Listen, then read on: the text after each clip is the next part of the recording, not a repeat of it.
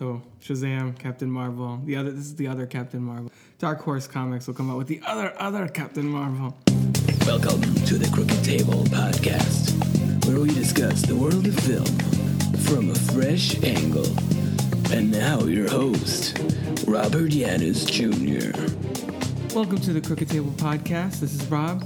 On this show, we usually democratize the film criticism conversation by bringing on fans and critics alike to come on talking about a movie that means something to them, whether something they grew up with or something that really speaks to them. It could be an older film or a new release, etc., etc. But this week, we're doing a special report for the new DC film, Shazam. Basically, for a couple of reasons. One, it's starting to feel like DC is starting to get their shit together, and that in and of itself is an interesting conversation. And two, we don't want people listening to this podcast to think we're Marvel or DC biased. We like superhero films all across the board. So, of course, another Captain Marvel movie kind of comes out.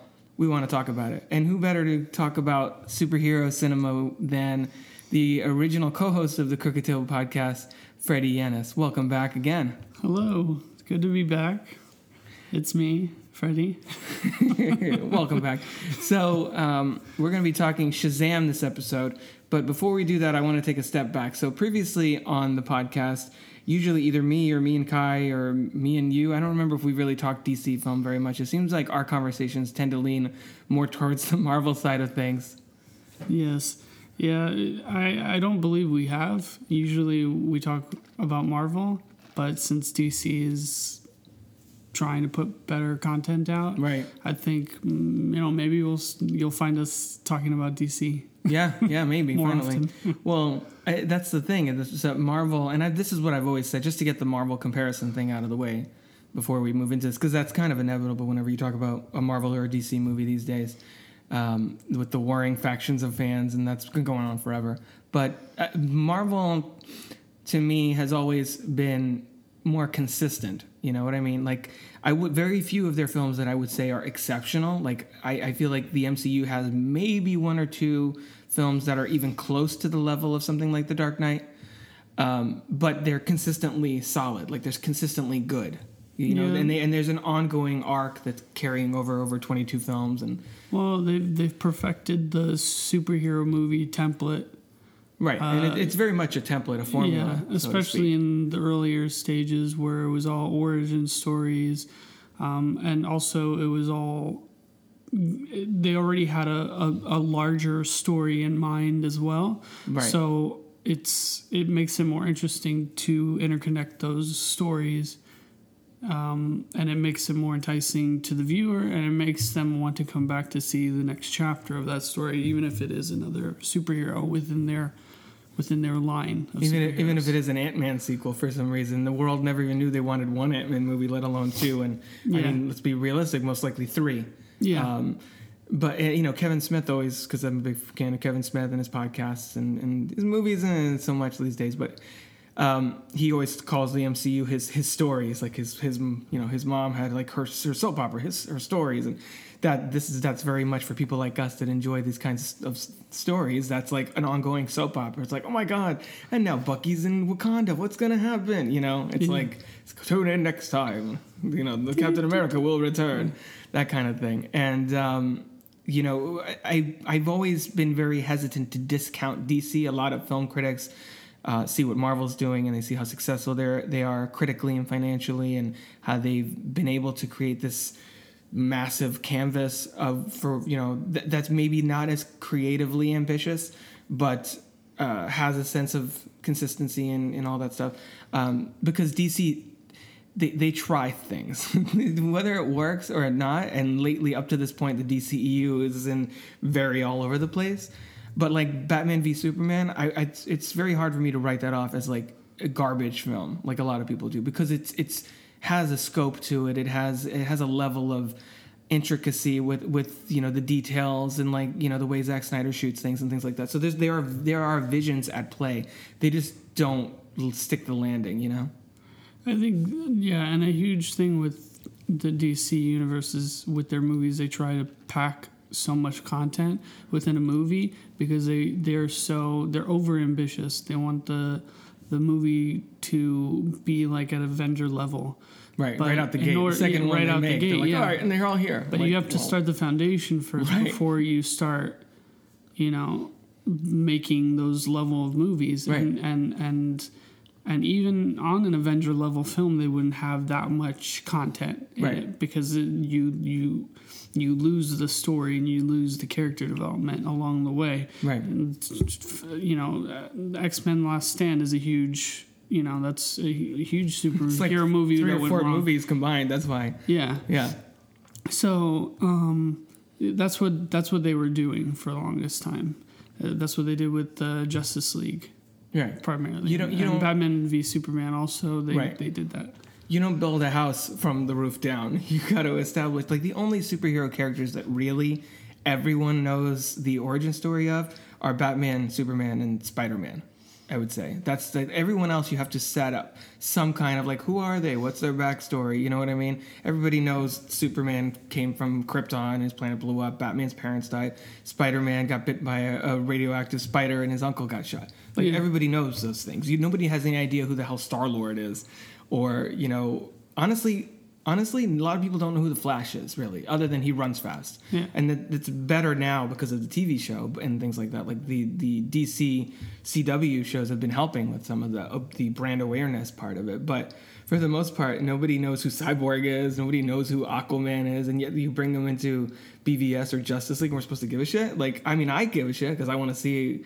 I have a little more familiarity, but even then, and it's a testament to the fact that they need to take things slow, that the movies that have worked thus far, and we should say this is the sixth in the DCEU. So you have Man of Steel, really solid movie. I still really like it, even though people shit all over the ending. I think they need to chill out. I think the fact that they... it is a little overblown in the third act, but they use that for BVS to kind of fuel that story. Mm-hmm. Batman v... What are your thoughts on Man of Steel? We'll just go through up to this point real fast. I thought Man of Steel was a solid restart of the DC brand. Right. And it was a little bit lengthy, but I think that... Well, Zack Snyder... I don't think there's anything wrong with it. Like, I would put that...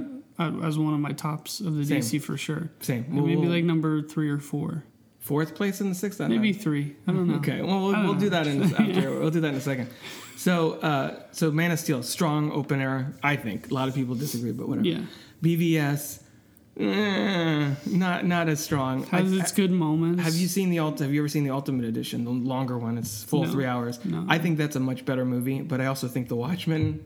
Ultimate Cut is a much better movie, even though I love the original theatrical version. Mm-hmm. It expands on a lot of things. And at BVS, it was one of those really frustrating experiences for me, and I talked about this on the podcast, where you'll see a scene that's like really beautifully handled. Like we've seen the Waynes die like a million times, but the way that Zack Snyder shoots it, I think is exquisite. And I know people like to... Didn't they have the... Well, it's like a close-up on the gun. They had the gun like, trigger... break the pearls and like the slow motion with the kid falling into all of that. I love all that shit. I eat up that Zack Snyder goodness. Not all his movies are great, but he's a very visual storyteller. Yeah, and that works for comic book movies specifically. Exactly, which is why 300. 300, yeah. You could see that drawing of the gun pulling back, doing the pearls as like that shot. Right. As at the top of the gun. That's a beautiful comic strip. Right. And I don't mean to take so long on this building up to Shazam, but I mean, I think, we're going to talk about Shazam as the centerpiece, but it also bears kind of tracing the DCEU steps that led to this point and how it's been like such a roller coaster for people like us that follow all these things. And then we had Suicide Squad, which I think is universally considered the worst of the bunch. I would say that movie is ostensibly a mess from start to finish, save for Margot Robbie's, Harley Quinn and a couple of moments here and there. But quick thoughts on Suicide Squad? I thought it was entertaining. I thought it was an interesting take to go from the villain side, kind of. But other than that, it feels like a Guardians of the Galaxy. I've only seen it the one time. Right. I haven't even seen it. Well, more than that. I own it, but I'm a completionist, so I own all of them.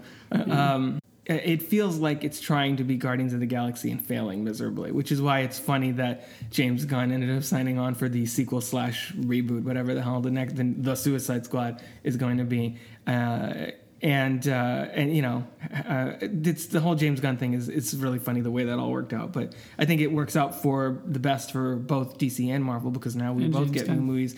Well, yeah, and now we both get DC and Marvel fans both get 2 films from James Gunn in like ensemble, and he has a very distinctive storytelling voice, and I think he'll definitely write that. Like, you know, the DCEU is very much in a course correction phase, and I think James Gunn's the right person to get Suicide Squad back on track, because I agree with you. There's a lot of promise in that concept, and I just don't think it was executed very well. There was David Ayer in the studio. There were a lot of too many hands in that film. That it was.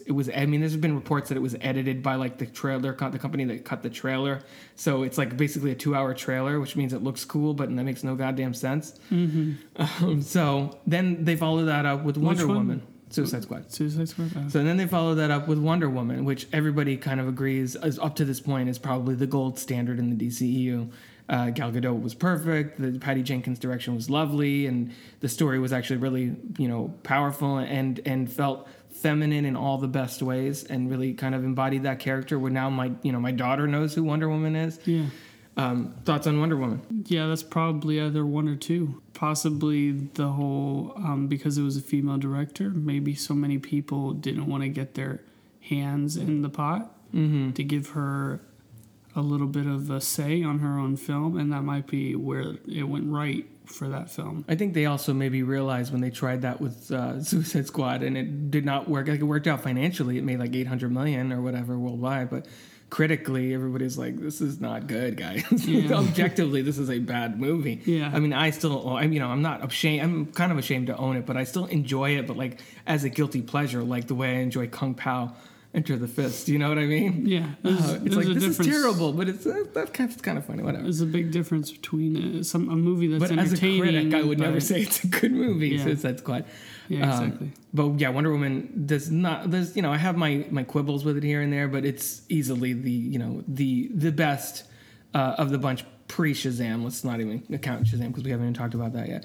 And then I think it went Justice League, which is again a huge mess, and I think probably the second weakest film of this group, just because Zack Snyder's vision wasn't really realized, and Joss Whedon came in, and so you have this weird mishmash of tones where the movie doesn't really know what the hell it wants to be, and it's cool to see those people on screen, and just to have those characters in live action together for the first time is exciting. Mm-hmm. But none of the stuff with Steppenwolf really registers at all. I think he looks terrible, and the whole storyline is really convoluted.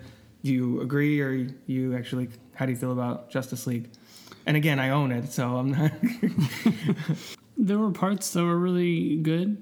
I like how they got the team together. Right. Then after that, it just wasn't as good. Right, yeah. Yeah.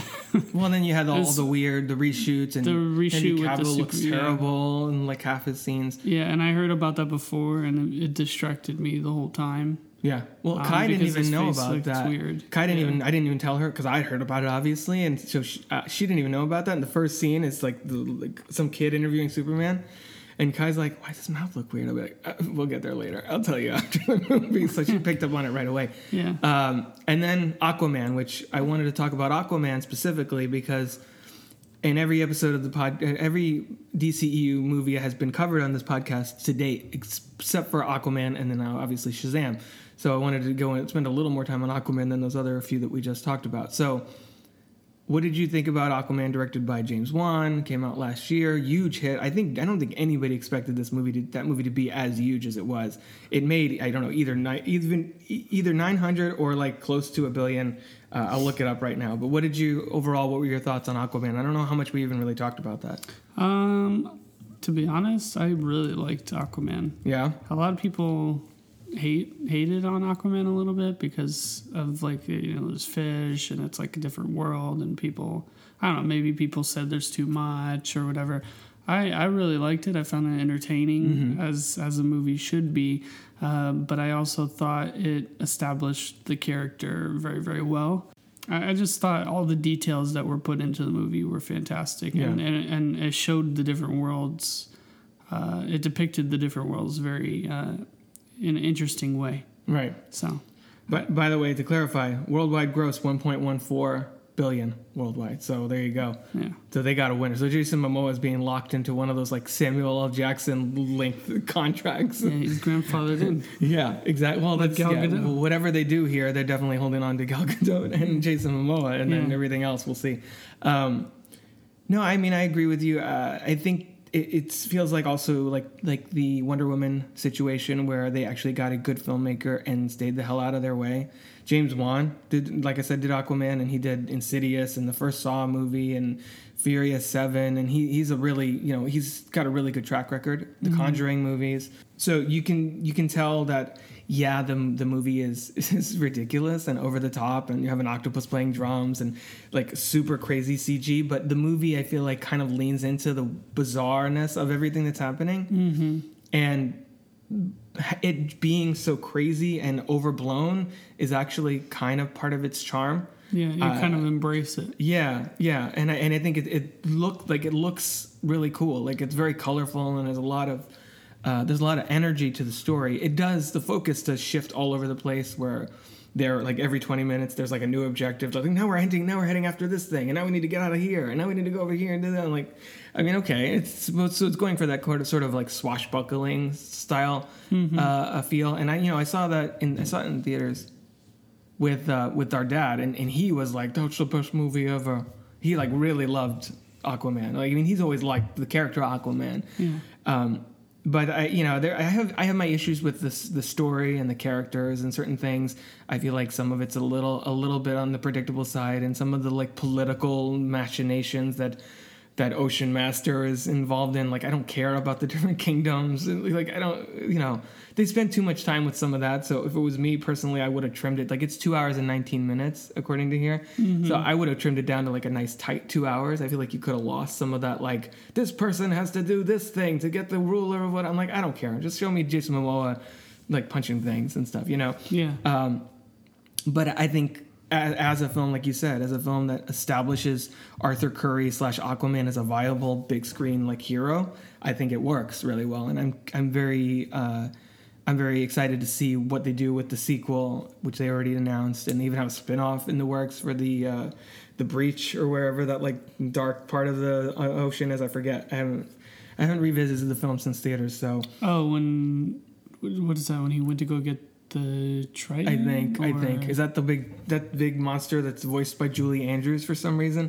Yeah, so I want to see what happens with Ocean Master, who survived. Obviously, if James Wan comes back to direct the sequel, Patrick Wilson's kind of his guy in most of those movies I mentioned that he directed. Patrick Wilson shows up in a lot of them, and I like that they left Black Manta open for a sequel, and I'm curious to see more of this world, and I think. My theory is that with pretty much all superhero movies, I feel like the sequel is usually better. I feel like X2 is better, Spider-Man 2 is better, The Winter Soldier is better, Thor Ragnarok is much better. Yeah. And I think Aquaman, now that they got the heavy lifting out of the way, I think that they can just move forward without having to feel like they need to explain everything. And I don't know if you've seen the Honest trailer for this movie that they released it a couple weeks ago. No, I haven't. Oh, it's so good because it comments on a lot of the stuff that I'm saying. Yeah. And they even say in there that it almost feels like James Wan, like this was kind of a gamble in a way, because nobody, like I had no idea whether Aquaman, I didn't think it was going to make over $1 billion. Like Wonder Woman felt like more of a sure bet because she's recognizable, and politically and socially everyone's kind of ready for like a really good female superhero and things like that. But this is like a dude who talks to fish, and this unproven leading man. They say that it felt like James Wan didn't know if they were going to make any more of these. So he's like, we're going to put all the Aquaman stuff in this Mera, Black Manta, Ocean Master, all the creatures we can think of, every crazy, and the movie in a way feels like 6 movies, which in a way is part of what makes it fun, but also makes it feel exhausting at the same time. Yeah, because it's like an adventure. Right. It's like going to see a Pirates of the Caribbean movie. Yeah.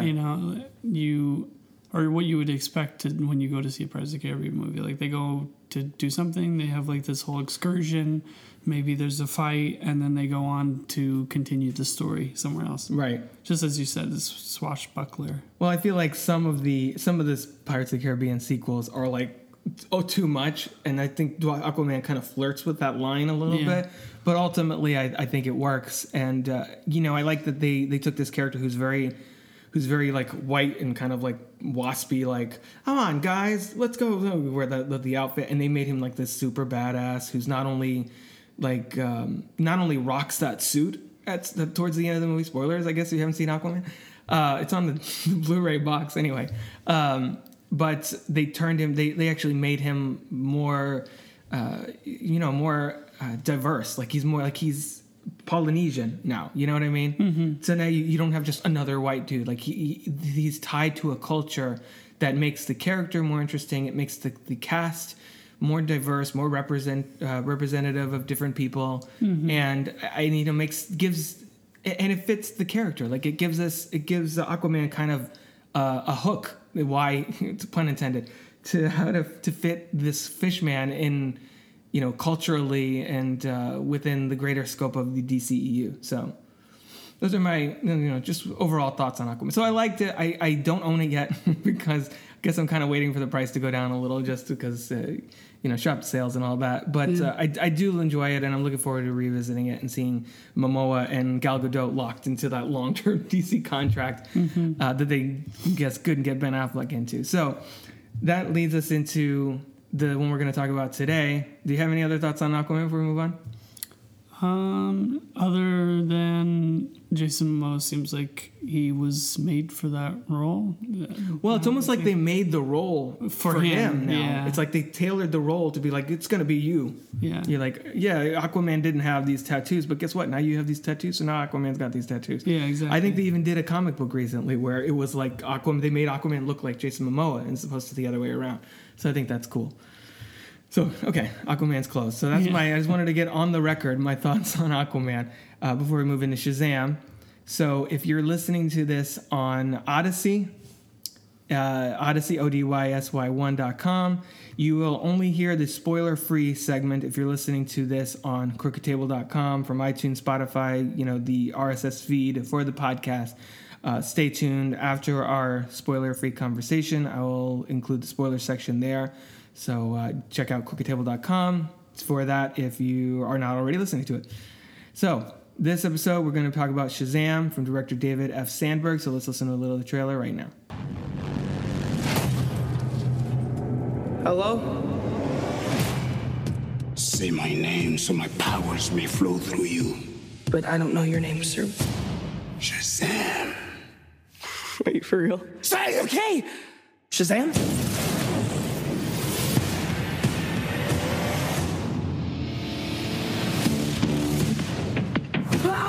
This means Billy! What is happening? You're the only person I know that knows anything about this Cape Crusader stuff. Can I... Oh, yeah. That's crazy, right? All right, so that was a little bit of the trailer of Shazam, directed by David F. Sandberg. And I believe this guy I believe Sandberg also did a horror movie that Kai and I saw a couple years ago called Lights Out, have you seen any of his previous movies? Have you even heard of that? I think I've heard of that. And he also did Annabelle Creation, that kind of thing. So he's got a horror background. And I think we'll get into this. I think that really shows in this movie. So other than that he's a child that turns into a superhero with his call word, Shazam, I didn't know much about him. Okay. Yeah, and mainly my introduction to the character was the game Injustice. They had Shazam in the game. Nice. So that was my introduction to the character. Other than that, I'd never heard of it. Also, I'd seen cartoon movie. I think you and I saw the same one. Yeah. Are you talking about Justice League War? Yes. Yeah, where he's actually like a key. I think it's basically the rebooted version of the Justice League, and I think he's a key member of the Justice League from the beginning in that movie, exactly. right? Yeah. Yeah, that's my main one from him too. It's like I've seen him in things here and there, but that's like primarily from that film. So yeah, I think the marketing for this movie did a really good job, at making this film feel accessible, because it's a superhero movie, obviously, but it's also kind of self-aware of superhero movies. You know, there's the characters in the movie reference Batman and Superman. We don't know what they look like because they don't know who's going to play them in the subsequent movies, but they reference Batman and Superman and Wonder Woman and Aquaman and things like that. So this is very much set in the DCEU, but it felt a little bit like Kick-Ass to me in that way, and that shares an actor with Kick-Ass, which we'll get into. The trailers did a good job at selling this as basically Big meets Superman. You know what I mean? Mm-hmm. Tom Hanks movie Big for younger listeners from 1988, which is definitely worth checking out. And I think that in and of itself kind of makes this movie feel different. Like even when it feels like it's following kind of the super, as you said earlier, the superhero template, it does feel fresh in a way. You know what I mean? It has a different vibe to it that almost pokes fun. Yeah. And I mean, this is very clearly. Would you agree that this is pretty obviously the DCEU's like first real comedy? You know, none of the other films really. Shot for most of the other ones are more on the gritty, dark side, and right. I think this one takes what Marvel would do with the movie. Like they make it lighthearted, but they also have its dark moments. Right. That's what a movie should be. It shouldn't be. Well, that's how comic books a lot of times are. Yeah. Not all the time, but still. Well, but even with it depends on the character too. Shazam is not. I mean, from my two depictions of him in a cartoon movie and the video game, he doesn't seem like the character, and he's also a child. Right. Exactly. So he doesn't seem like the character is going to be really like dark and it's going to be brooding. Because it's a child. The child's not going to be... He's just like, oh my God, I can fly. It's not Batman. Batman is a whole different story. If you want to go that route, then that makes sense. Because he's lost his parents. He has that backstory for it. But to have, you know, pretty much a child going through the ropes of trying to be a superhero, it's an interesting angle. Well, and it lends itself to that kind of levity. Because, like you said, it's a kid. So it just kind of like Kick-Ass...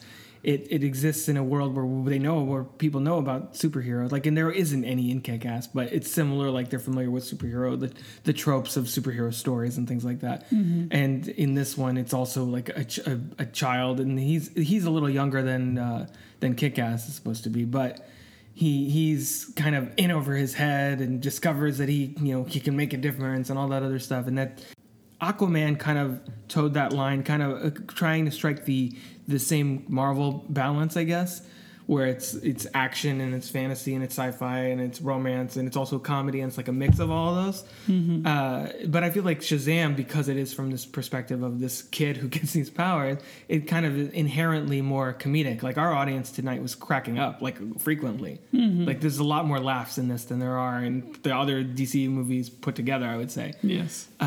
So it does feel like Warner Brothers and DC are feeling more confident and comfortable enough to switch it up a little bit, where Aquaman is sort of a Games of Thrones underwater kind of deal. Yes. And this is very much just kind of like a family comedy in a lot of ways. Having it fun and light, it keeps the attention of the viewer. Yeah. You know, if you have it all, if it's like what they previously were doing, you can lose the viewer just because it starts feeling kind of like a drama type of movie. Which is fine, like, it works, but you want to, for a character. Superhero movie though, you want to try and get prime like demographic that they're looking for, it's just family.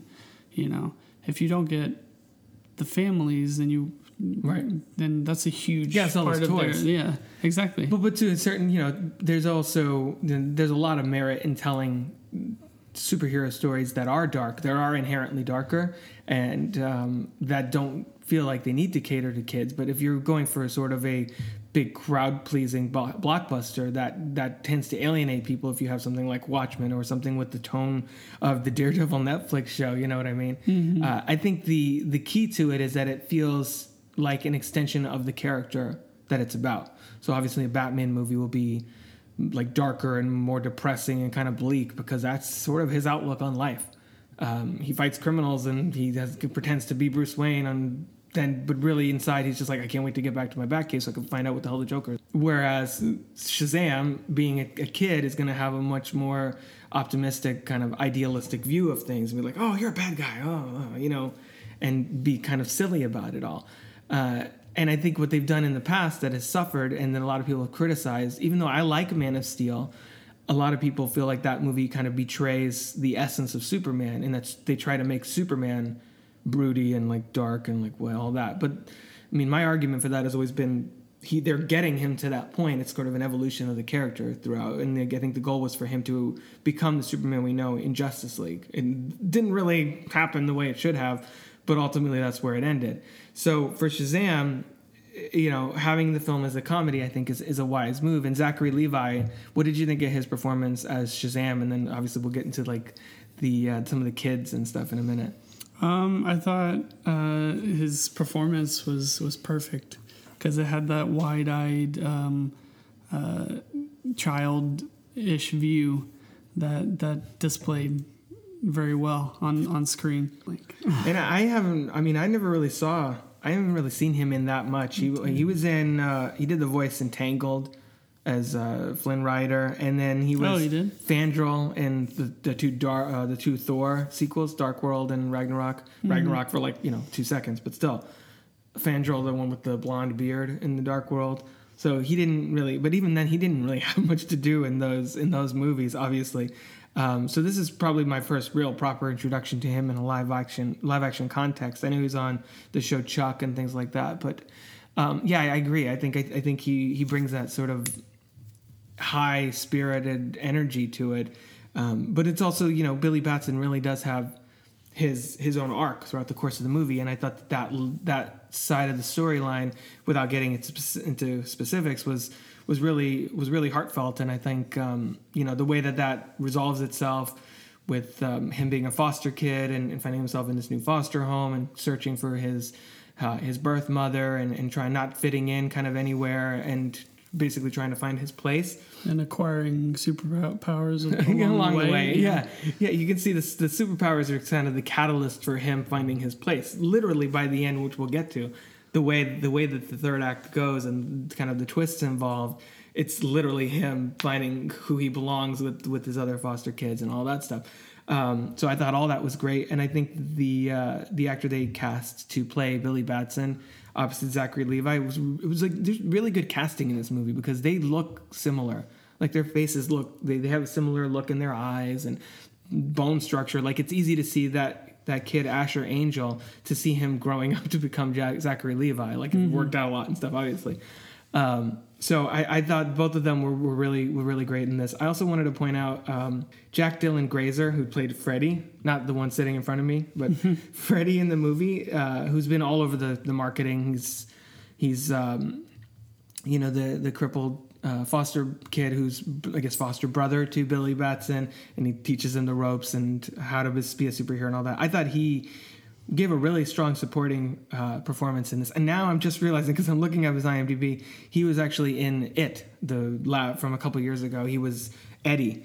And I totally didn't even remember that was the same kid. I'm like, this kid looks familiar. And Jack Dylan Grazer, why is that name ringing a bell? So he was in It, and I thought he was fantastic in that movie as well. So more so than in most superhero movies, including Marvel, where, you spend the first 20 to 30 minutes introducing all the characters. I kind of almost didn't want the superhero stuff to happen because I was really into the foster parents that take Billy in and all the kids there and stuff. What did you think about the way they established all of that? So I liked the dynamic that they had. I liked the characters, and I liked their whole sense of family while he's rejecting the fact of having a family all at the same time.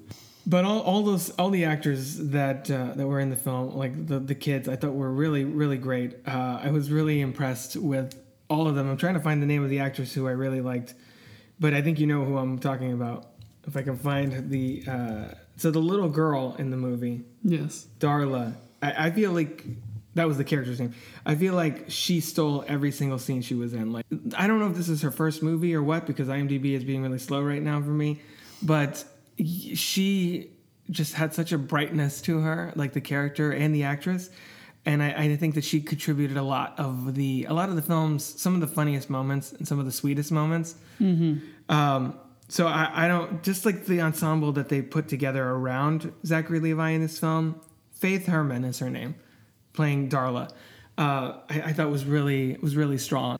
It's hard to do that. It's hard to find an ensemble of characters that can support the hero in that way. And I think since this is a family film, it makes sense that they create that unit around him. It's just like the first act of this movie, meeting all these people and seeing the situation and like what a like supportive household. Like, you know, the one kid who's playing video games, and I already mentioned Darla, and the other kid who's like, disaffected by it all and all that. Like, I was like, you know what? I kind of want these people to adopt me. I know I got parents and I'm grown up, but I kind of want to hang out with these people. Like, this is kind of fun, you know? Yeah. So before anything superhero related happened, I was in. Yeah, they have a warm, loving household, and the people, I don't know the names because I don't have IMDb. There was a lot of names. But the guy that plays Jerry on The Walking Dead and that Jerry other woman on The Walking Dead, I don't know. Oh, is he the foster dad? Yeah, he's the foster dad. I don't watch The Walking Dead, so I don't know who the heck that is. Yeah, he's on The Walking Dead. He's well, I don't want to ruin the show for you because if you ever watch the show, I probably won't at this point. It's like 10 seasons in. Did he die on the show? No. They all die at some point. Yeah. Well, we all died. But he's Blake. But no, he hasn't died yet. I don't know. Hopefully he doesn't. Cooper I like him Andrews a lot. is the actor? Cooper Andrews. Yes. Yeah, he plays Victor. And where is she, the mom from? I feel like I've seen her before. I don't remember her name either. The thing that I love about the parent while you're looking that up is how they understood where he was coming from because they were both foster kids themselves. Yeah, there were a lot of really sweet moments with that. And they were accepting of his current emotions because they knew that, you know, that he would have some resistance to being in a foster home, and they were patient with them. Yeah, we were patient with him as he went through that process. That actress's name is Marta Milans, and she's a Spanish actress, and she's done, looks like it's mostly a lot of TV. Oh. She was on a show No Tomorrow. She did a few episodes there. A few episodes in a show called The Pier, or at least she's slated to in 2019. So, you know, Killer Women. Nothing that I'm really familiar with. Yeah. She looks like she might come from Spanish television. She was on a show called Valientes and things like that. So I don't know if that's telenovela, maybe. Yeah, maybe. Things like that. But she was really good in this. And I all the supporting casts. You watch something like Wonder Woman, and you're like, and you know, you love Wonder Woman, you love Steve Trevor, but then they're like, a bunch of other dudes. The other guy, the Native American dude, the Irish drunk guy, and this other dude. You don't really fall in love with any of them because there's no like prime moment that you really like the character. Right, and then you could say that about the MCU too. Like, unless they're a hero, like part of the Avengers, you're like, I don't care about, you know. I guess Peggy Carter's an exception. I'm trying to think of like a lot of the other people in those movies. Yeah. I mean, Peter, what's his name? Ned? Oh, I like Ned. Yeah. So, okay. But yeah, that's a good comparison actually, because I get that similar kind of Spider-Man Homecoming, like realistic, but in a superhero environment kind of vibe from this movie. Yeah, like Ned is like the same as the supporting character in this one, Eddie or Freddy. Freddy. Yeah, I should know. It's my name. I was going to say, how'd you forget that? So yeah, before it's kind of like a sideline person wanting to be a superhero, but they're like trying to help that person become a superhero. Right, exactly. So, the man in the chair. Yeah, Freddy could be his man in the chair, sort of. No, actually, I'm glad you brought up Spider-Man Homecoming, because I'm actually in the process of rewatching it for Endgame. Not that it's really that relevant, but just because why not? But I think that is probably the Marvel movie that this feels closest to in a lot of ways, as far as tone and it's level a superhero going through the ropes. Yeah. As a supporting character trying that wants to be a superhero badly, because who doesn't want to be a superhero? stand by them and help them, figure things out. Right. Be that crutch for them. There's a real personal then, story in the core. Like you can even say about in Spider-Man Homecoming how he's basically viewing Tony Stark as kind of a surrogate father figure, and then this movie's about him kind of like trying to deal with his absence of his mother. Like there's a lot of things like that. Yeah, there's a lot of things. That's a good call. I'm glad you brought that up. Yeah, and then Freddy, his knowledge about superheroes shows, and he constantly helps him out, or when he's like, I guess, training to be a superhero. The montage thing, yeah, the whole with montage the flossing thing and everything. Yeah, which is in the movie, but for like 2 seconds, so it's not like an issue. It's not an obnoxious. I think that made people worry. They're like, "Oh man, this is gonna suck." Yeah, this is gonna be like not really. That's just to get some of the kids. Yeah, exactly. Yeah. It's just a funny GIF you can send people. Yeah, pretty basically. much. But it's like, oh, this is how this, do you have laser vision? Do you have telepathy? So you're able to do different tests. So I thought that was really cool. And later on in the film, that also helps out a lot too, because he has a certain viewpoint, an outward view that Billy Batson wouldn't have. Mm-hmm. He's just kind of like just going through the motions, but he doesn't have that background. Right. And Freddy also is the vehicle by which they reference all the other superheroes. So like, oh, Batman, I saw Superman do this, or whatever. Yeah, because he admires them so much. Right. He has collector's items of each. Right. So just running through some other people in the cast, we should probably also mention Djimon Hounsou is in this movie. Also in the Marvel, Captain Marvel Double movie. Dipping, yes. Playing Korath in there again from Guardians of the Galaxy. Like he's one of those guys that has never played a superhero really, but like always pops up in these movies, just like in random supporting roles. You're like, hey, Djimon Hounsou, what the hell? You got like 2 scenes in here as a wizard. Yeah, as the titular character, really. He's the real Shazam, honestly, in this movie. And that's not a spoiler if anybody that knows about the character or has seen the trailer. He's in the trailer, yeah. He's like, say my name. He's like, I don't know your name. He's like, I thought Shazam. I wasn't sure at first if it was, because I was like, this sounds like, kind of looks like him. I know. Well, he's got that like crazy Gandalf style beard going on. Yeah, and makeup and everything. So I wasn't sure if it was him, but then at the end I was like, oh, okay, it was. I thought it was. Yeah, he's great in everything. Every time he shows up, I'm like, hey, Djimon Hounsou. He has a very distinct voice. He does. Too. He's got such a great look too. Like, you put him as a wizard and it works. You put him as like the mercenary. I could see him as his own Guardians. superhero. I would love to see him as something. It's too bad that he's been in the MCU, because he would have been like a cool Blade. He's probably older than they want, because I think he's at least like late 40s probably. Yeah. But yeah, they definitely need to bring Blade into the MCU at some point. And it's unfortunate that he's in all these movies already.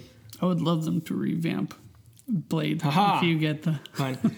And also, I kind of teased the Kick-Ass connection. We had Mark Strong here as Thaddeus Sivana, who's like the big bad, and ironically, the movie's called Shazam, but it really kind of opens with his character in a flashback, and that's not a spoiler. But I thought that was an interesting way to open up the movie. And in a lot of these superhero films, one of the most common criticisms is the villain sucks.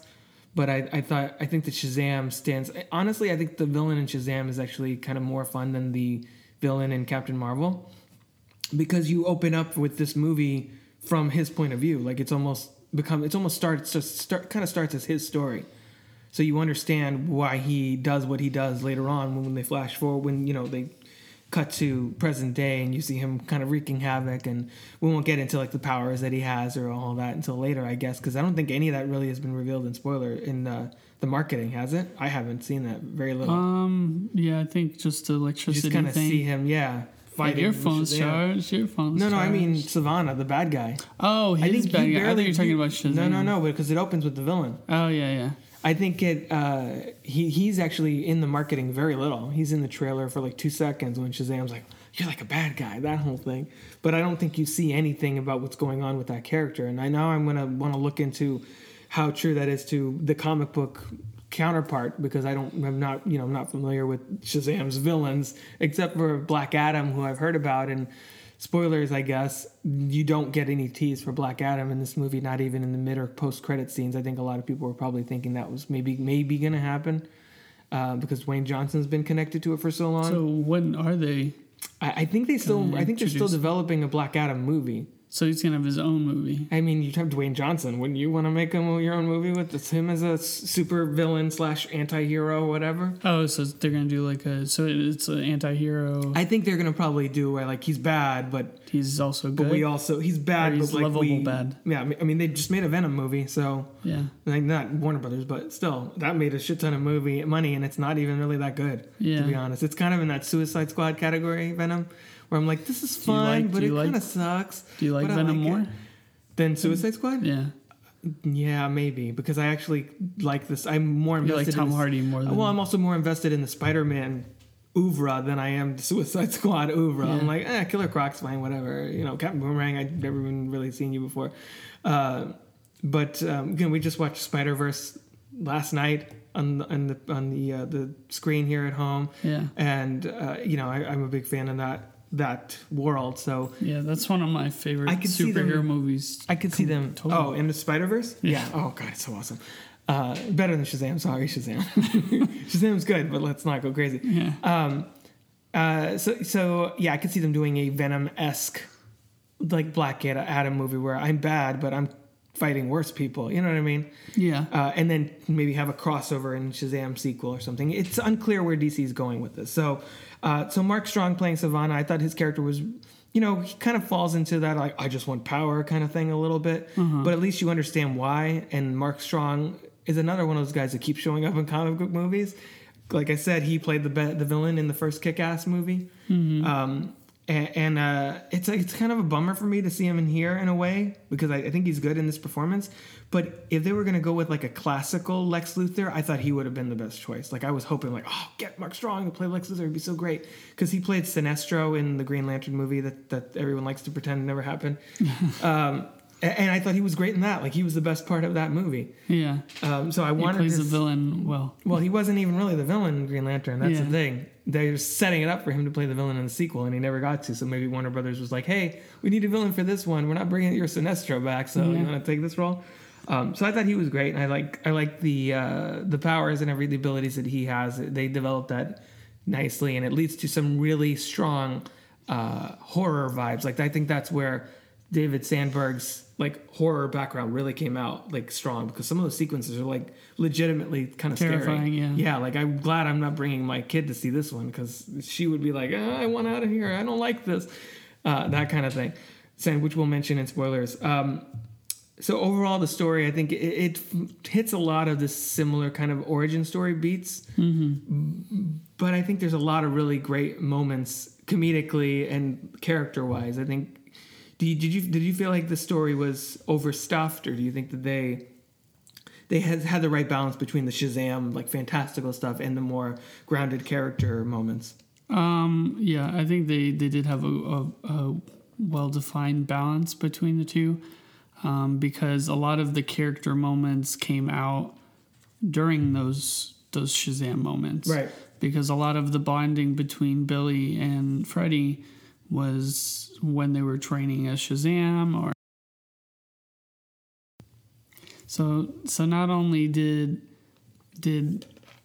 Billy and Freddy bond over those moments, but it also there were also conflicts that went into character development with Shazam as well, without going too much into spoilers. Right. So, I mean, there's not a lot. There's surprisingly not a lot that I feel like we can really say without getting into spoilers. Yeah. Just because... Like tiptoeing because, here. I mean, the marketing through doesn't... the windows. I know. Through the garden.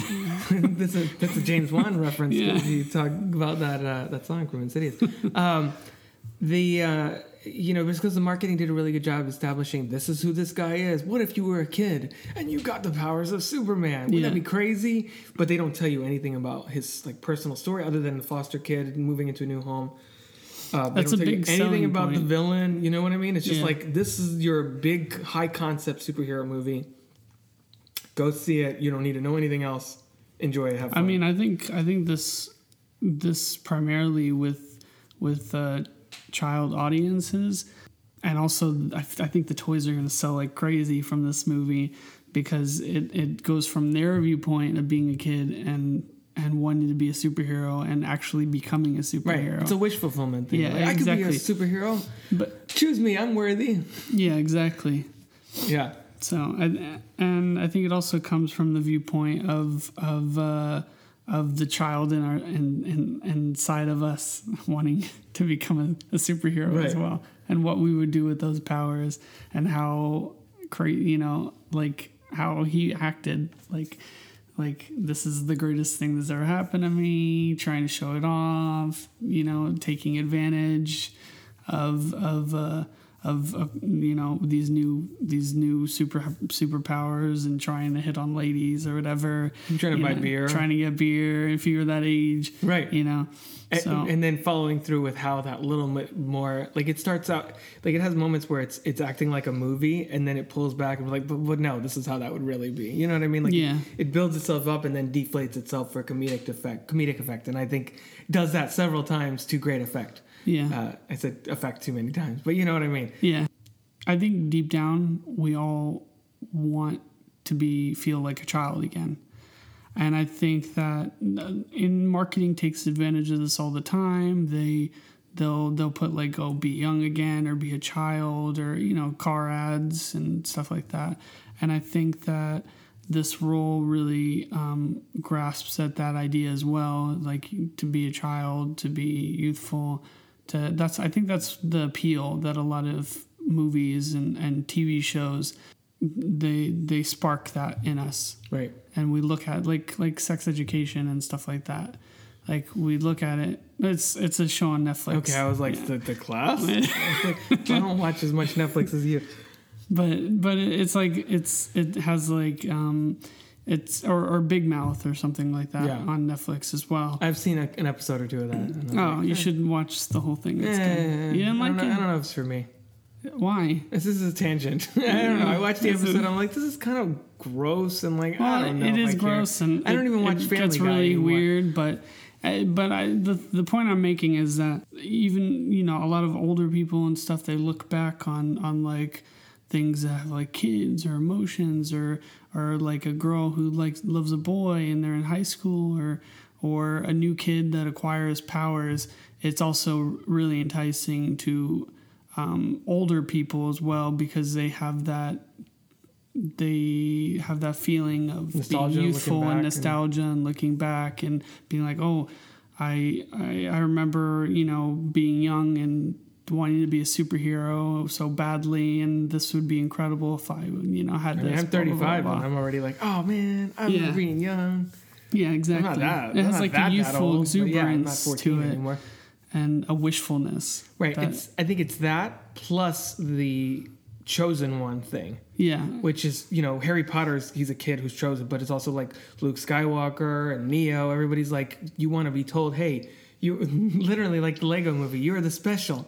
You're the most important person that's ever lived. Like that. Everybody wants to feel that sense of fulfillment. And this kind of couples together the nostalgia for being young and also being told you've been chosen for this. And the beautiful thing that I like about this too is, the person that gets the story is the chosen one. Right. Right? Because who's going to do a story about the person that's not chosen, right? But in this one, you have a story. I know where you're going. Well, it's not really. It's a good. They don't really. You kind of have a story that kind of has two outlines. I'm trying to figure out how much we should say about that. Because there's two timelines, and it displays both of them. Right. And it shows from both points of view. It represents the people that are chosen and the people that are not chosen. Exactly. Let's say it that way. Yeah. So final. Is that too much? No. I think that's fine. Oh, okay. I think final thoughts, final spoiler-free thoughts on Shazam, and then we'll transition into spoiler section. If you're listening to this on Odyssey, the spoiler section will be available on crookedtable.com the Monday after this is dropped. So Monday, April 8th. After the film has been out for opening weekend. If you're listening to this at crookedtable.com, stick around for the spoiler section.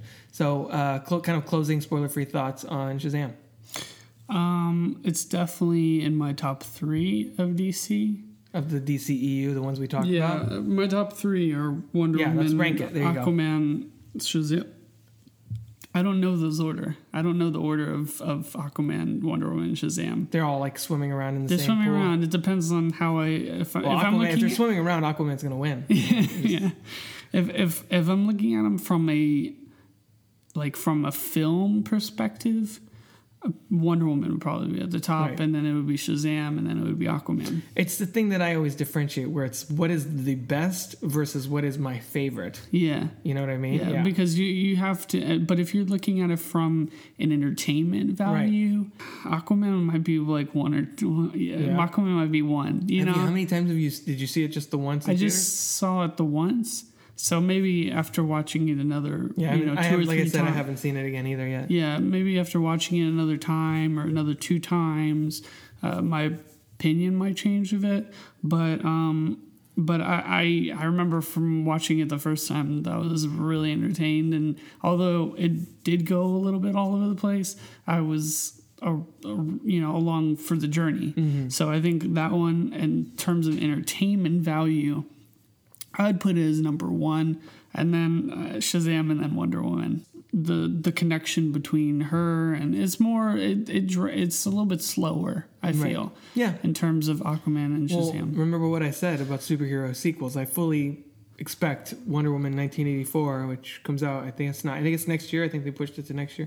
I fully expect that to probably be better than Wonder Woman in a lot of ways. Now that they've gotten like the mascara, blah blah blah, the lasso, that's all that whole thing. Like, okay, cool. Now show me doing her, like not show me doing her. Show her doing something awesome. Yeah. I still think Wonder Woman's probably the best movie, but I think Shazam is my favorite. Shazam is your favorite. I think Shazam might be my favorite. Like, it's the one that I probably will want to rewatch the most. Yeah. And then under those two, I still have Man of Steel. So it's like Man of Steel there, yeah. Best Wonder Woman, favorite Shazam, and then Man of Steel, like kind of runner up for both categories, I guess. And then Aquaman, BVS, Justice League, Suicide So on the very bottom, all the way to the bottom. But even that is entertaining in a shitty way, whatever that means. So definitely, if you're listening to this on Odyssey, check out Shazam in theaters on Friday, April 5th. Highly recommended by both of us. And, I would say bring your kids, but don't bring the super small kids, because there are some scenes that I as a 35-year-old man, I'm like, wow, this is kind of scary for like a movie that's designed for families. Like, I'm thinking specifically of the whole boardroom sequence, which we'll talk about in a minute in the spoiler section. But yeah, so definitely check out Shazam. So that'll end off the spoiler-free section of the podcast. Freddy, thanks for coming back to the Crooked Table Podcast. Yeah, thank you for having me back. Always a pleasure. Nice. And then you say Shazam, and then Shazam. All right, now it'll take us into the spoiler section of the Shazam review. If you have not seen Shazam, go see Shazam. Say Shazam and fly yourself to the theater to buy your ticket for Shazam. So this is last warning, spoiler section, free for all. Go. What do you want to talk about first? To be honest, when I came to see the movie, I thought it was a Harry Potter movie. I didn't know we were seeing a superhero movie. Nice. Because of the wizards? I saw the lightning bolt. I thought it was Harry. And I was like, oh, hey, Harry. I kind of look like him. I can go for... I've always been compared that people say I look like Harry Potter. Growing up. True. Maybe not so much That's now. why you have the beard. You're like, fuck that. Harry Potter has no exactly. It's for me to look older and also to not look like Harry Potter. So we were tiptoeing around the fact that the opening sequence is a flashback to 1974 with Dr. Savannah, which his name sounds like Savannah, like what? Georgia, or like where the animals Savannah, roam. Georgia, I don't know. So I don't know much about that character, so I need to read up about it. But where he is given the chance to have the power of Shazam, like he is essentially chosen and then proves himself not to be worthy. So I think that is an interesting setup between, like you said, people that are chosen, that are the special, that are given the chance to do the right thing, and the people that lose that chance, and rather than try to strive, because there's a little bit of misdirection too, where you think that he's hunting down to find out where the wizard is so that he could get the power of Shazam. But really, he's like, nope, I've screwed that. I'm over this shit. I'm taking the bad, the evil demon eye thing or with demon ball and sticking in his eye socket. And I'm just going to embrace, the world thinks I'm an asshole. All right, I'm going to embrace that and I'm going to be a supervillain. I think that was because didn't you kind of think that maybe he was going to be after the staff at first? I did, at least. No, I thought he was going after the ball just because he was intent. He was looking at it intensely. I don't think he might not even known that power came from the staff. Yeah. He just knew that, he was looking at that ball. It was talking to him. It was whispering, the powers to him. He knew that the powers came from that.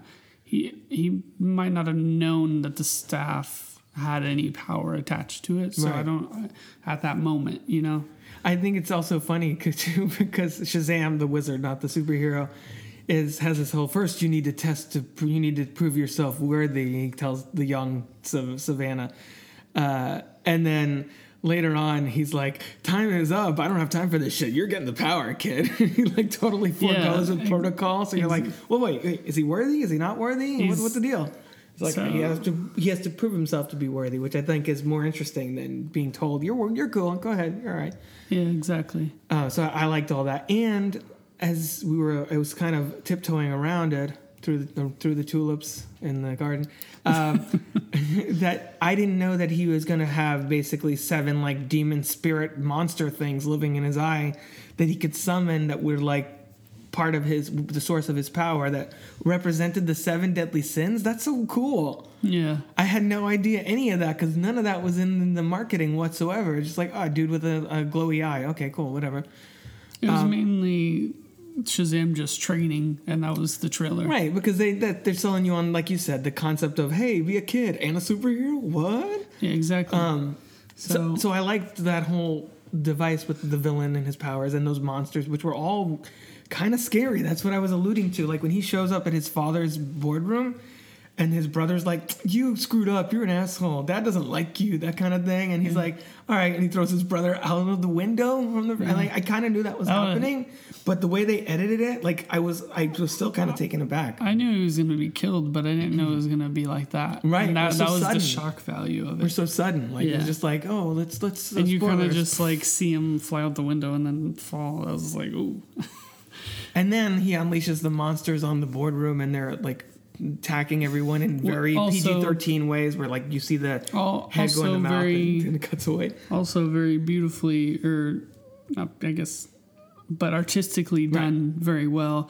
With how the bodies are hitting the glass, and they're all like, "Oh, yeah." That was haunting. The Walking Dead does The Walking Dead is gory, but there's times to do it where it's gory, but it's also a whole other thing to do it where it's artistic and it's also shows things, exactly what's happening. And I thought that was a really cool moment of them hitting the glass like that and then just being separated from it. It felt like a little 5-minute horror movie in the middle of a superhero movie. That's what I mean by saying the director's horror roots were really coming out in full force. It felt like that scene in Spider-Man 2 where Doc Ock is on the operating table and he's like out, but the limbs are doing their thing and they're like attacking people, throwing them. It's like silhouetted and it goes for the chains, like all that stuff, which was basically Sam Raimi being like, hey, remember I made all those Evil Dead movies? Look, I still got that kind of thing in me.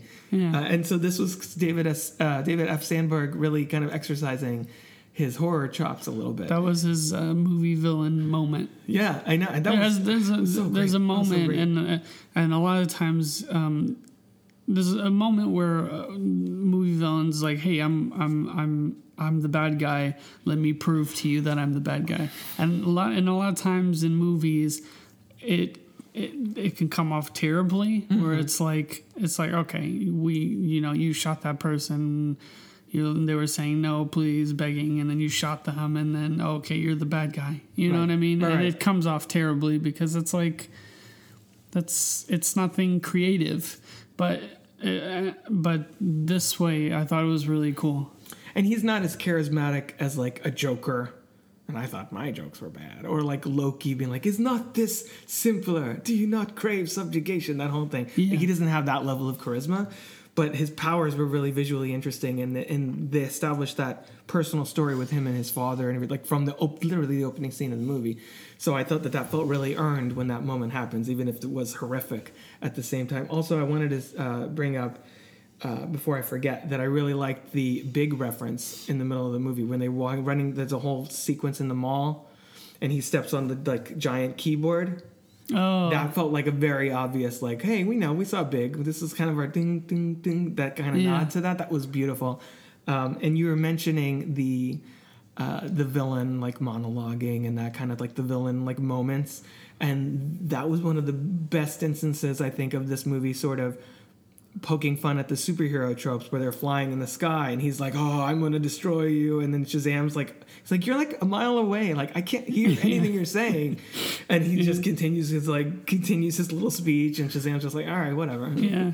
That was great. There were a lot of fun moments like that, kind of cutting things, subverting expectations, basically. Because it's true. He doesn't have super hearing. Right. He's not Superman. So it's like, how would he be able to hear this person? That's what I mean. Like away? It brings it's you. It's like there's cars, there's trains. It brings you into the world of a movie where there's all these crazy things happening, but then they're like, this part we're going to be realistic about, and then they go back to shooting lightning out of their hands and stuff. Yeah, exactly. And I think it makes it really fun. Like you toy with the audience, like you never know which way the movie's going to go. You know? Yeah, exactly. I liked the fact that the Batarang was kind of a part of a critical moment there. And like you see it come out of nowhere, and it hits him in the back, and you're like, "Oh my god, did Batman show up for some reason? Like, is Ben Affleck gonna pop out in a second? It's like a secret cameo." And no, it's the kids, and it threw his little Batarang. Actually, it was actually a good spot. He got him in the head. Yeah, he was the head. That's right, not the back. Yeah. But that was a good spot. That throw was perfect. It was. It's like he did some practice with it. Probably. I mean, if you had a Batarang when you... Oh, yeah. I'd throw it at a tree trunk. There's some people that I don't nearby like. Animals? No, I hope not. Look, neighborhood children. What else did I want to point out? The boardroom thing I loved. Of course, I already said that. The thing with the mom and the fact that he finally finds his mom. And she's like, yeah... I knew you were there. I ditched you, dude. Yeah. Like, I was 17. I was scared. That was... I mean, this movie's really funny, and you spend most of the time laughing throughout it. But I, literally got, teared up a couple of times, and that was one of the scenes. Yeah, and his performance was incredible, too. Because you could see the distraught and the deflatedness in that character in that moment when she didn't even know what that compass thing was. She's like, I don't know. Yeah, it meant so much to him. Yeah, it meant so much to him all those years that he's been, wishing and wanting that she'd be around and wondering why she wasn't around or come to look for him. And it turns out she doesn't even remember their last moment together. Right. It's a lot of really strong twists in this movie, like plot wise. Like no twists. There's no twists like. Another superhero showing up. I mean, spoilers. We were in the spoiler section, but there is a Superman kind of cameo at the end, but not really because you don't even see his face. So that doesn't even really count to me. But there's a lot of twists that don't betray the sanctity is the wrong word, but they don't betray this storyline. It would have been easy for them to do a cop out and be like, "Oh, we're in the middle of a battle," and part of me was like, "Oh, are they going to do any Henry Cavill shows up or anything like that?" But then that would have felt like felt cheap. It would have felt like a cheat. Like you're trying to create Shazam. It's a Shazam movie. Right. You shouldn't have help from, especially in the first one. Establish this guy from first. Other superheroes. He should only have help from himself and Shazam. Oh well, other superheroes. We'll get there in a second. But yeah, I think there's no mistake that all the movies we've now named as our favorites. We mentioned Wonder Woman, we mentioned Aquaman, we mentioned Shazam, we mentioned Man of Steel, all solo, almost completely standalone superhero movies. We didn't mention BVS, we didn't mention Suicide Squad, we didn't mention Justice League, which are ostensibly the three crappy ones. Yeah. So I guess this is the seventh one. I said sixth earlier, but yeah. So I'm glad that they didn't take an easy way out there, and they made it feel true to this movie rather than the Justice League showing up.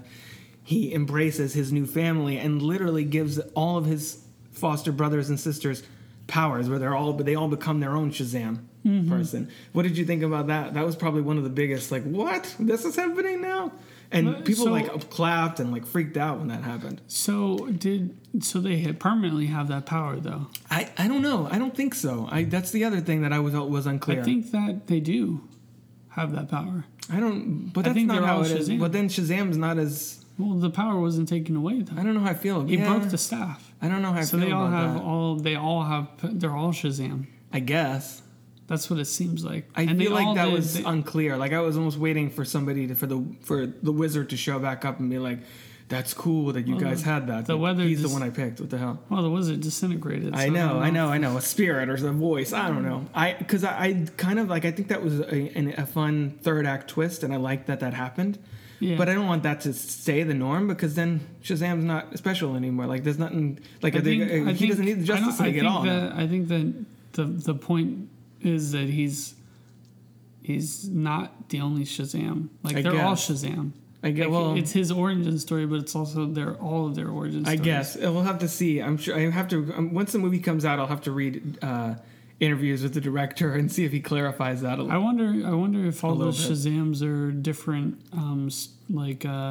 different Shazams across comic books. That'd be interesting. Maybe like did the Shazam grow? Like did Billy Batson grow up in a foster home with all those characters? I don't know. Yeah, I don't see. That's the thing. I don't know. I think he was a foster kid, but I don't know if these are specific characters or they just created their own. Yeah, they might be all like timelines of Shazams into the Shazam verse. They just added all the Shazam. Yeah, it's like.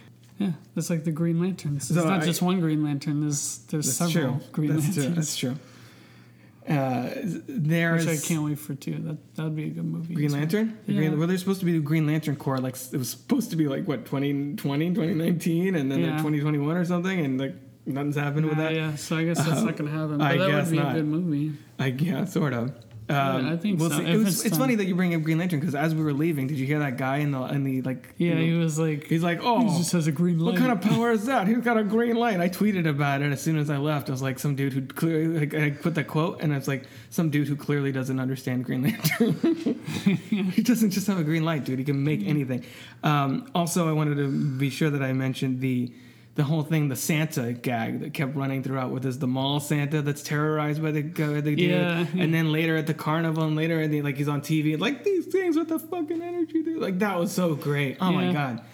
There was the more I'm talking about this movie, the more I'm like, yeah, I think this is definitely my favorite. They are going to make another Shazam movie. I don't think it's been confirmed, but I mean, I would assume so. I think with how well this movie is. Well, we haven't seen how it performs, but at this recording, but I think it's going to be if a superhero movie is good. I know that people are already going to want to see it, but if a super movie is good, then I think it's going to get the money for it. Right. People are going to want to see it. I'm definitely going to see it another time because my girlfriend has this. Well, yeah. And you're probably going to see it another time too. Probably. Maybe. Yeah, probably. So they got our tickets even though we saw it. Exactly. No, and I think it feels like all the 7 DC movies. This one feels the most accessible. Like, it feels like I could show this movie to pretty much anyone and they'd be like, oh, I like this movie. I don't normally like superhero movies, but this one's really fun. You know what I mean? Exactly. It hits, it's what the people in the industry, I guess, call fun. The 4 quadrants. It's like men, women, adults, children, all of that. Like, it works for everybody. Mm-hmm. Just based on our screening, like, people were really into it kind of the entire way through. So I feel like this is a good sign for the future of the DCEU. With this and Aquaman, it does feel like they're very much getting their act together. I'm a little worried that the next one they have coming out is that random Joker movie with Joaquin Phoenix. I'm like, what does that have to do with anything? Like, why are you doing this? Like, I mean, maybe it'll be a fun, like, random here and there, but it feels like they're still in that transitional period, but they're coming out of it, maybe, Yeah. Well, their past 2 movies were good. Yeah. So, but I don't know if they have their grand vision like the other people have in the other across the street. Yeah. I think, but the point I was making before is, not a point, but I think that if they make another Shazam movie, which I think that They likely will, yeah. Well, we got to get that Black Adam movie with The Rock. Yeah, I hope that they have the Santa Claus back. Oh, have that guy coming back? Yeah, I hope he's back. And then you had the Shazam, Darla Shazam, being like, oh my God, it's really you. She's like, my name is Darla, and I've been really good. Like, that was really cute because she's like a 7-year-old. Yeah, exactly. Oh, that's so the great. Youngest of them. So very fun movie. I liked it a lot. I'm glad we got a chance to talk about it. Not to compare, but whenever you talk about comic book movies, you have a tendency to do that. What do you prefer, Shazam or Captain Marvel? Because I'm like a little mixed on it. Because I get they're different. They're very different. They're really right. I get different. Like I think this is much funnier. Yeah. But I also don't think Captain Marvel's really trying to be funny that often. No, they weren't. I feel like I get more the only points that it was funny was like because she's when she blows up the jukebox. Yeah, because she's she's in a world that she doesn't know what's going on, so she thinks everything's a threat, or she doesn't know if it's a scroll, or right, or blah blah blah. But and the whole thing with the Flurkin or something like that. The Flurkin thing, yeah. That the things with the cat. He's like, oh, this is a cat, and then it eats a person or whatever. Yeah, spoiler. Well, yeah. I'm sure everyone has seen that. It's been out a while. Anyway, yeah. But this one had more consistent comedy. Shazam. Right. Yeah. But I get a different kind of, like, this had a lot of heart to it, and so I was feeling like for Billy and his situation with the family and his mom and all that. But I got different feels from Captain Marvel, like, you know what I mean? Yeah. Because of the context and like the female empowerment and all that stuff, which I really loved in that movie. I don't know. I'd say I think I like them around the same, but for completely different reasons. I might like Shazam a little bit more. Yeah. It has more pure entertainment value, I think. Just because it's very different. Right. Than what you would normally expect in a superhero movie. Right. Just because of him being a child that's been thrown into the superhero game unexpectedly. I think that whole element gives the edge on Captain Marvel. But only by a little, and it's hard to scale both of them to each other because they're different kinds of superhero movies. Yeah. So, is there any other spoiler thing you wanted to mention about Shazam? Like any random things that before you're like, I have to bite my tongue, then now you can get it off your chest? The Santa thing was one of the best running jokes. Yeah. They talked about the DC connections with all the Warner, like literally they're in a toy store and there's all the Batman and toys and everything around. I thought that was fun. Oh my God! And he picks up the giant Batman thing and he was like, "Batman, get him!" Yeah, it was all DC toys. And well, I mean, if superheroes were real in real life, that makes sense. What did he say? The Batman toy said something before. He was like, "Oh, Batman, go!" He's like, "I'm Batman" or something like that. I wonder if they got Kevin Conway. Kevin Conroy, that'd be a cool. To do the voice for the I'm Batman. I'm sure they have that on file somewhere. Yeah, they probably just pulled it up. Call him up and be like, hey, can you do Batman's voice? He's like, I've fucking been doing that for 25 years. Yeah, that's true. Well, that might have been just the toy. I think the Superman cameo at the end was so underwhelming that I almost kind of wish it wasn't even there.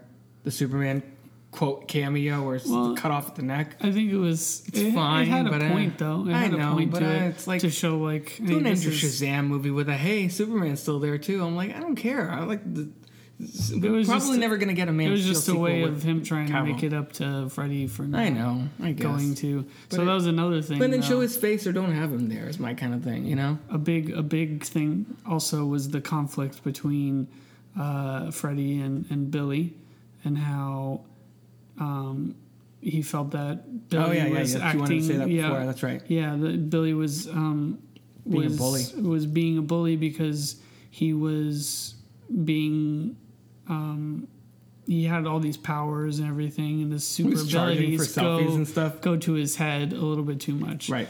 And it ruined their relationship. And so he cast him aside and did the suit, which I also like that the suitcase wedgie, which I also like that that was funny. that he did that to the bullies later. Freddy when he became a Shazam. Yep. Did you notice that? Oh yeah. Oh yeah. It's like, what is a suitcase wedgie? Yeah. I was like, yeah. So Yeah. All good stuff. yeah, so I liked it a lot. Not a lot of complaints. I think it's. I That mean, worm thing at the end was weird. Yeah. Okay. Yeah, that's a good one. Bring that up. What the fuck was that? What was that? What was that about? I haven't done research yet. I'm about to bring the 7 rooms I thought together. I have to find out. That's dimensions. I gotta find out what that's about. I was thinking that we see him there. I'm thinking Black Adam's gonna show up, or Jesse Eisenberg, who I forgot to mention when we were talking about BVS earlier. I really like his Lex Luthor. I know I'm in the minority, but I thought it's like Martha. I thought that was all really fun, and so I'm kind of wanting him to come back in a Justice League sequel or something. Yeah. I thought maybe he was going to show and be like, "Oh, would you like to be part of our league or something?" Yeah. That sounded like the Joker voice, but you know what I mean. Yeah, it's kind of a borderline. I go Played where it a you're little going with Joker. it, yeah. So yeah, I got to look into that. And then the little joke at the end, kind of poking fun at Aquaman, I thought was really funny. Yeah. I almost expected Jason Momoa to show and be like, "Hey, bro, that's not cool" or something. Yeah. But no, yeah, great movie. Check it out. If you listen to this, we already ruined it all for you, but go see Shazam. Anything else? I concur, and I think you guys are really going to enjoy it. I think so. Yeah. I think I don't know if this is gonna hit $1 billion, but maybe it will. It might. I don't know. DC's gotten they're like on an upswing now. So yeah, I love the character development, the characters more than anything else. yeah, same. That's what I said earlier. Like the first half hour, I'm like, I don't care if they disappear. These guys are fun. Between Darla and the Chinese kid that was screaming, Eugene, that was screaming. Hadouken! He was he? Yeah, he was. I was like, that's I got a big laugh in our theater. I shouldn't say Chinese. I should say Asian because I don't even know his Right. ethnicity. No, I think that's Street Fighter 2. Street Fighter 2. Street Fighter. No, the I game. called him. I called him a Chinese kid. Yeah, no. I know. Yeah. I'm saying your Dragon Ball Z reference. Oh yeah, yeah. It was, and how they introduced him was him just screaming at a video game, and how he was saying how he picked up how to hack into federal databases or something by playing these video games, and he picked it up or whatever. Just the character development and the chemistry between the actors and the characters was incredible. So that was one of my favorite things of the whole movie. Yeah, it was actually, I felt it was more about that and Billy's story more than it was about the superhero. Yeah, you know what I mean. Yeah. Well, if you do the work and you create memorable characters that we care about, and you ground their stories in something real and tangible. Yeah. We'll buy a wizard who gives a kid random powers from a staff and it's like a little dimensional door that takes you into there where there's 7 sin it's monsters. Like the Guardians of the Galaxy we'll roll with a lot of weird, crazy shit if you make us care about it. You create that foundation, right? And this movie did that better than, like I said before, all those other ones. With the DC. They need to create a foundation before they start going into heavy character, multi-plot stories. Right.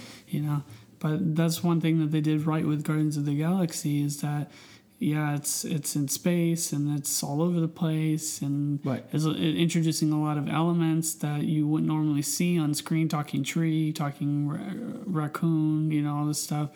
But you get that backstory from about Peter Quill, at least. It's just really kind of an underdeveloped man-child who's sad because his mom died when he was a kid, and he's never really dealt with that. Yeah, exactly. Yeah. And so then, you have that backstory, you hang all the other stuff on and you just build from the character from there, and you can accept everything else. So I think that's something they got right with this as well. I agree. Yeah, for sure. So hopefully, whatever the DCEU movies do going forward, that Joker movie notwithstanding, we can count Zachary Levi as part of that now stable cast ensemble with Jason Momoa and Gal Gadot, and then they just got to figure out their Batman and Superman shit. Yeah, I think they picked a perfect actor for Shazam. Yeah, because he's the perfect balance between he has an incredible personality, he has great expressions, but and that childlike, he adds that childlike innocence to the character. but he's also like big and strong, and you wouldn't expect that from you wouldn't expect that so much from. Right. So it's just that's also really funny to see like a big like guy acting like a child. Yeah. So that's another comedic element to this. Yep. So good closing thoughts. Yeah. So go see Shazam. I think like Freddy said, it's definitely gonna be a big crowd pleaser. So we'll see what happens after opening weekend. And that's it. Thanks for listening to the Crooked Table Podcast. Shazam, and we out.